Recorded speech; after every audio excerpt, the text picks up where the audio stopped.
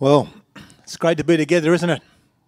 How good it is. And it's great to have our two different congregations joining together, particularly as we come to work through a book like Ephesians, and we're talking about the church and God's plan for the church. And we are blessed, to be led in worship by the team we have now, for Julia and Lou to be leading us, for Luke to be doing that online with our kids. I just want to thank all those that have been involved and continue to be involved in this place. Yes, living this out, God's church in action together. Well, as I said, we're starting a new series in Ephesians, and what a fantastic book it is. Talking about a miracle. That's what Paul's on about, the miracle of the church. Well, I can remember another miracle. I can remember the moment that the miracle was birthed, literally. And not long after, I took this little miracle in my hands. And so tiny and so small, I started to ask the question, could this be true?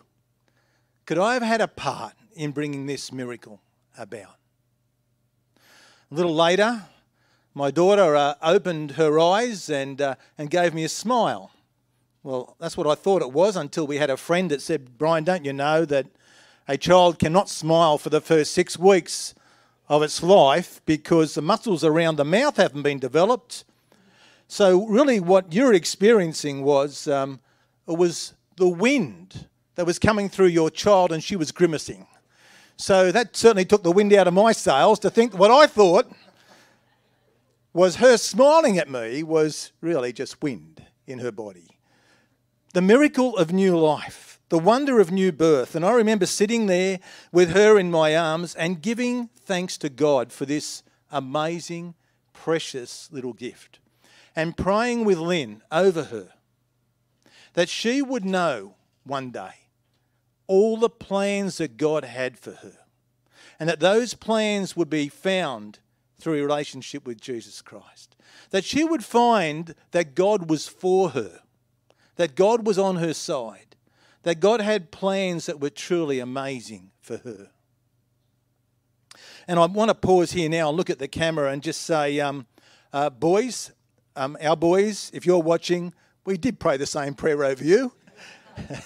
And we did thank God for you in the same way. You've got to make sure we do that as parents, don't we? But I can still feel the emotion now. The emotion of creation. And as we get to this book of Ephesians, it's almost like Paul has lifted the lid on what might be a macro and close-up look of God. And he's pulled the camera lens back from something that is quite small and intricate to take in the big expanse of God's plan in all creation. And he is filled with so much joy and so much wonder of who God is and of what God has planned for us. So he cries out, "Blessed be the God and Father of our Lord Jesus Christ, who has blessed us with every spiritual blessing in Christ Jesus."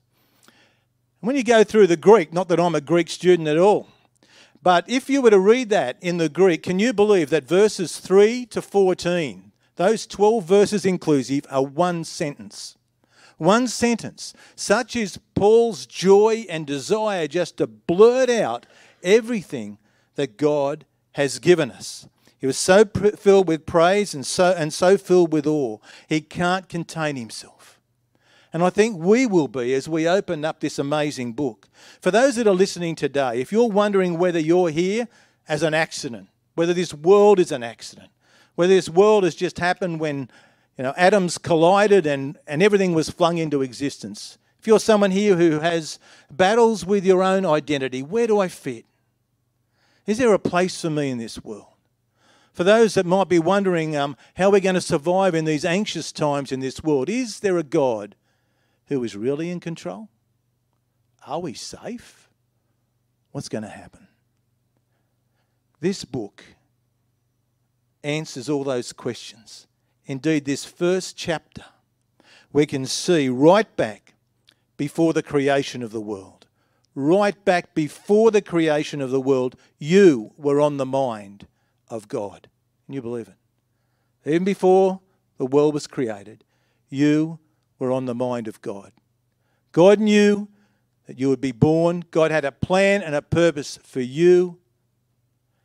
And God had planned that you and I would find our identity in Jesus Christ through a relationship with Jesus Christ. Right back there, before the world was even formed, God found that God had planned that he would send Jesus. Jesus wasn't a plan B. Jesus wasn't a plan B because Adam and Eve sinned in the garden and that part of God's plan fell apart. It wasn't like God said, well, that didn't work, did it? Garden of Eden. Now, what's my next plan? I better send along Jesus. God planned right before the creation of the world, as we read in verse 4, that he would send Jesus, and in Jesus and through Jesus, that we, as his church, would be presented holy and blameless to God the Father. That is an amazing truth. Friends, if you're sitting here today and you're wondering how you happen to be here, today the scriptures say you're not here by chance. God has a plan and it has a purpose for you. And because of the life and the death of the resurrection of Jesus, we can take hold of hope. We can know who we are. We can live life that is filled and fulfilled. And in verse 9 and 10, Paul goes on to say, these things have already been accomplished. The things that the Father planned before the foundation of the world have now come to pass because of who Jesus is and because of Jesus, the finished work of Jesus on the cross of Calvary. And so we can take hold of that inheritance. And the inheritance that you and I have as Christians is not something that we're going to have to wait until we die to take hold of. The inheritance of a Christian is not, kind of pie in the sky when we die type of stuff. The inheritance of every Christian is new life in Christ, here and right now. And so Paul is writing to say all these things have been undertaken. All these things have been fulfilled through Jesus. And we have access to that. When Jesus said it is finished on the cross, that was evidence that his work was finished. The curtain in the temple was torn in two. We could have full and free access right into the presence of our Heavenly Father. And as evidence of that, all of us who have faith in Jesus Christ have received the Holy Spirit. He is our deposit. He is our inheritance. He is our guarantee of what will come.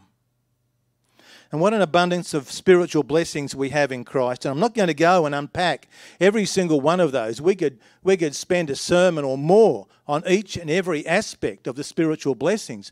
But look at those. We have been blessed with every spiritual blessing. We've been chosen in Christ, adopted as sons and daughters. We're constant recipients of his grace. We're redeemed in Christ and through Christ. Our sins have been forgiven. We've been given wisdom and understanding. We've been sealed by the Holy Spirit, a guarantee that God's given us now and forevermore. All these things are available to us now.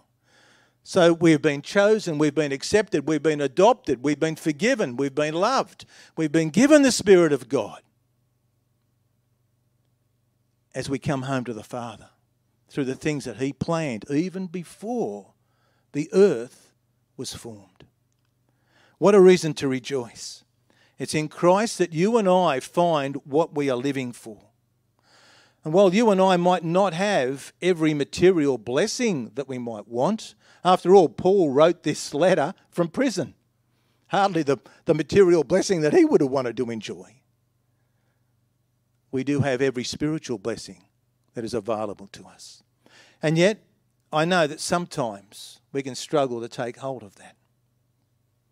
Sometimes we can live lives and we think, well, where is this blessing that I've been promised in Jesus? And I know many can struggle with a low self-image. Psychological surveys reveal that time and time again. And Paul knew too that we would struggle to take hold of these blessings. And that's why the rest of Ephesians chapter 1 from verse 15 to the end of the chapter is Paul's prayer.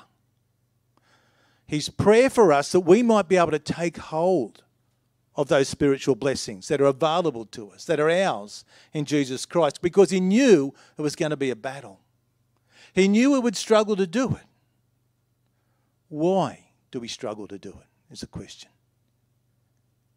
There might be someone here today who's saying, you know what, there are aspects of that I'm still searching for some of my identity. I read these words in Scripture, but I still don't feel like I've been chosen by God, adopted into his family. I still don't feel forgiven sometimes. As I said, there are surveys of Christians where they're honestly answering that. Why is it so hard for us to accept spiritual blessings? Well, I can only tell you what my journey was like as a young bloke. And the reason I struggled to accept some of that is because I had trouble resting in grace. I had trouble accepting the grace of God. You see, you and I are so conditioned from a young age to believe that we've got to work to achieve acceptance. Acceptance by people, acceptance by our peers, acceptance by our employer. We've got to perform to be accepted. Our whole world ethos is around performance to gain acceptance. We've been so conditioned to believe that if something sounds too good to be true, it probably is too good to be true. That there's no such thing as a free lunch. You know, that the only time that success comes before work is in the dictionary. All those words and these sayings that we hear, and we struggle just to take hold of things.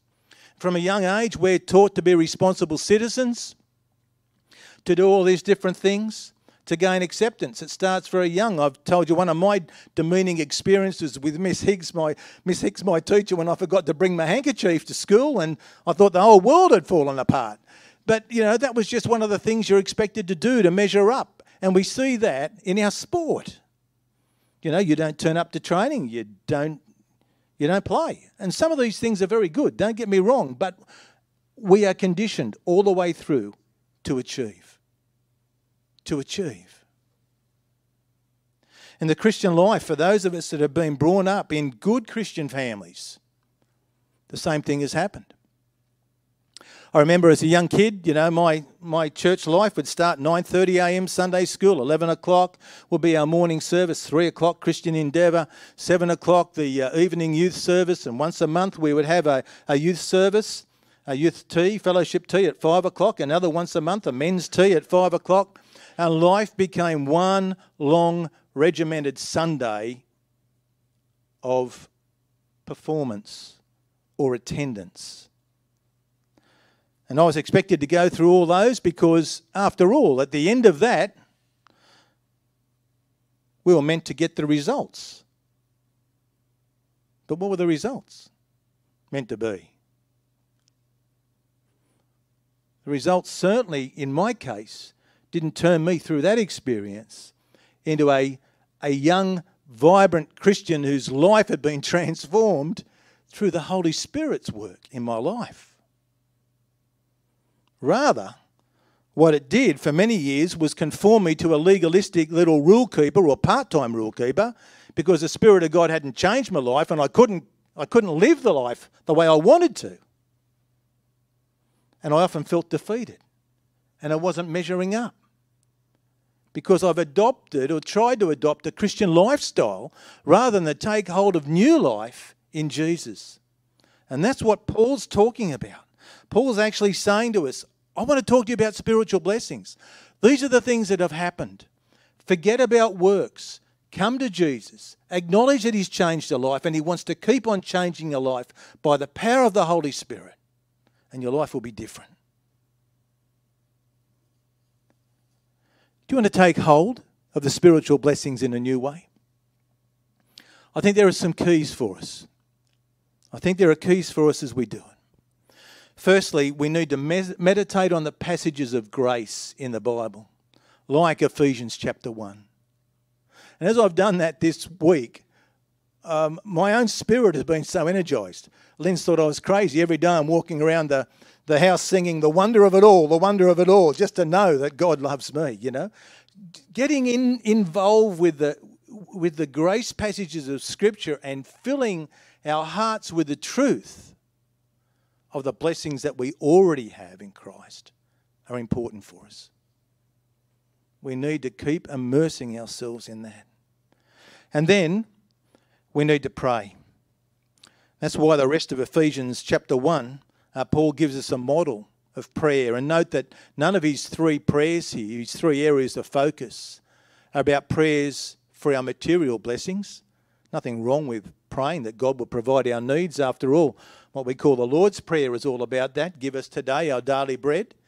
But here, Paul's concentration is on the fact that we find it so hard to take hold of spiritual blessings.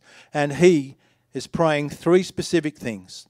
He says, I keep asking that the God of our Lord Jesus Christ, the glorious Father, may give you the spirit of wisdom and revelation so that you may know him better. So Paul's prayer for them and our prayer for ourselves is that we might know him better. How do we do that? How do we do that? We spend time in the Word of God. Spend time in these grace passages. Recognise that we've already been blessed. I think too often as Christians we're after another blessing somewhere. We're always seeking some new experience. What this passage of Scripture tells me is that we have all the spiritual blessings. I'm not saying we shouldn't ask that God would do a new thing in our life. Far from it. We need to keep asking for that. But all the spiritual blessings have been given to us. We need to keep listening to God, keep reading the Scriptures, and asking that in our quiet times of meditation, our eyes will be opened that we might know God better. That we might know God better as we spend time meditating on him. The second thing Paul prayed, he prays that the eyes of your heart may be enlightened in order that you may know the hope to which he has called you, the riches of his glorious inheritance in the saints. We can rest secure in who Jesus is. Our inheritance is secure. We are God's adopted children. We are co-heirs with Christ. And the Apostle Peter tells us that the inheritance that we have is something that cannot fade or perish or spoil, can't be taken away. Our hope's not a vague feeling, but it's a complete assurance of what God has done. And we need to be praying that our eyes will be open to see that and to see the hope that we have, all because of Jesus. And then his third prayer is a prayer that we might know God's power. I pray that the eyes of your heart might be enlightened in order that you might know his incomparably great power for us who believe. The power is the same as the mighty strength he exerted when he raised Christ from the dead and seated him at the right hand in the heavenly realms. We need to pray that we will keep experiencing the resurrection power of Jesus. There is power in the name of Jesus. There is healing and forgiveness and power through the blood of Jesus. And we need to keep praying that we might take hold of that power that God has. As we pray for people to experience healing that God might have for them. As we pray for those in our family who have wandered away from the Lord and still haven't found a relationship with Jesus Christ. As we pray for our friends, praying God's power over them and into that situation, that God might break through, that God might bring about his will in their lives. So there are three things. The first one, as I said, was to meditate on the grace passages of Scripture. The second one, to pray with those three areas of focus. And the third thing that we can do is simply to choose grace. And grace is a choice. Choose grace, choose to believe grace, choose to live in grace, because grace is a choice. And that was hammered home to me a little over 10 years ago when I saw that unfold just in a situation where I had a mate who rang me one day. He was a non-Christian friend, and he coughed up blood. He rang me to say, look, can I go and see him? He'd coughed up blood one day and he went off to the doctor, one of the few times in his life he'd ever been to the doctor. The doctor, they did tests and scans and they found that he had advanced lung cancer. And he said, the crazy thing is, I feel the best I've ever felt. but they reckon I'll be dead within 3 to 4 months. And so I sat with this man and I spoke to him. He knew I was a Christian. And we sat, and as I sat with him, I asked him where he thought he'd be spending eternity. Did he want to know what a relationship with Jesus Christ was all about? And he looked at me and he said something I've never ever forgotten. And he said, Brian, I couldn't do that.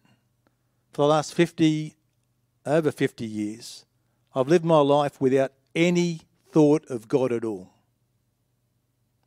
How can I, with integrity, now turn and say I need God in my life now? Talk about a statement. He was a man of integrity. Barry, a lovely, lovely non-Christian fellow. And I sat with him and I said, you know, from a human point of view, what you're saying is right. But God doesn't operate to our standards. And I had my Bible with me because he told me what it was all about. And I opened up the Bible to Matthew chapter 20 and I read to him about the parable of the workers in the vineyard. And you know that story where the workers went into the vineyard and the landowner wanted people to come, and for those that came, he promised to pay them a certain amount of money. Some came and they started early in the day, and others kept on coming throughout the day, and they kept on working. And others started at the 11th hour. And when it came time to pay each of the workers in the vineyard, what happened? They all got paid exactly the same amount of money. And I said, Barry, this is a picture. This is the way God operates. It's not the way you and I would operate. It's not what we would call human integrity in a way, but God is a God of grace. God simply wants you to come home. And I visited him some more times and I printed out Matthew chapter 20, took that back to him and had that there. I said, I want you to put that beside your table. To my knowledge, Barry didn't make that decision. I saw him probably a few days before he passed away. But his wife Margaret was there while we were talking about all these things on each of our visits. And Margaret on one of the times said, Brian, I want to take hold of this. I understand this. I want Jesus in my life. And so she prayed that prayer and asked Jesus to come into her life.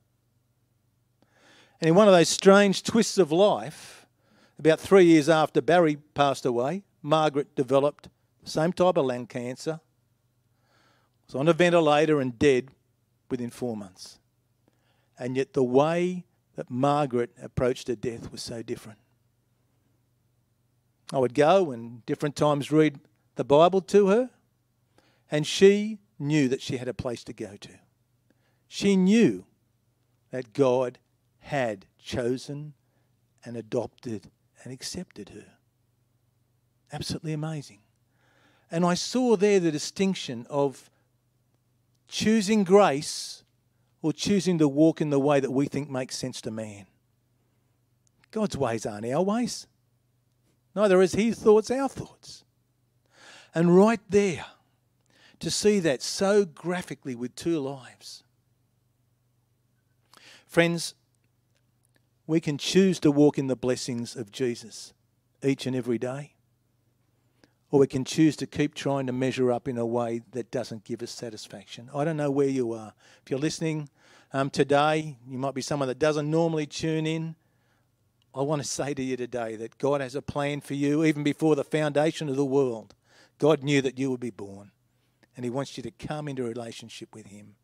And I'd urge you to do that. As you bask in the wonder of God's love, let's pray together. Our Heavenly Father, we want to thank you. Lord, the gospel in many ways doesn't make a lot of sense to us because we're so conditioned to want to merit your favour.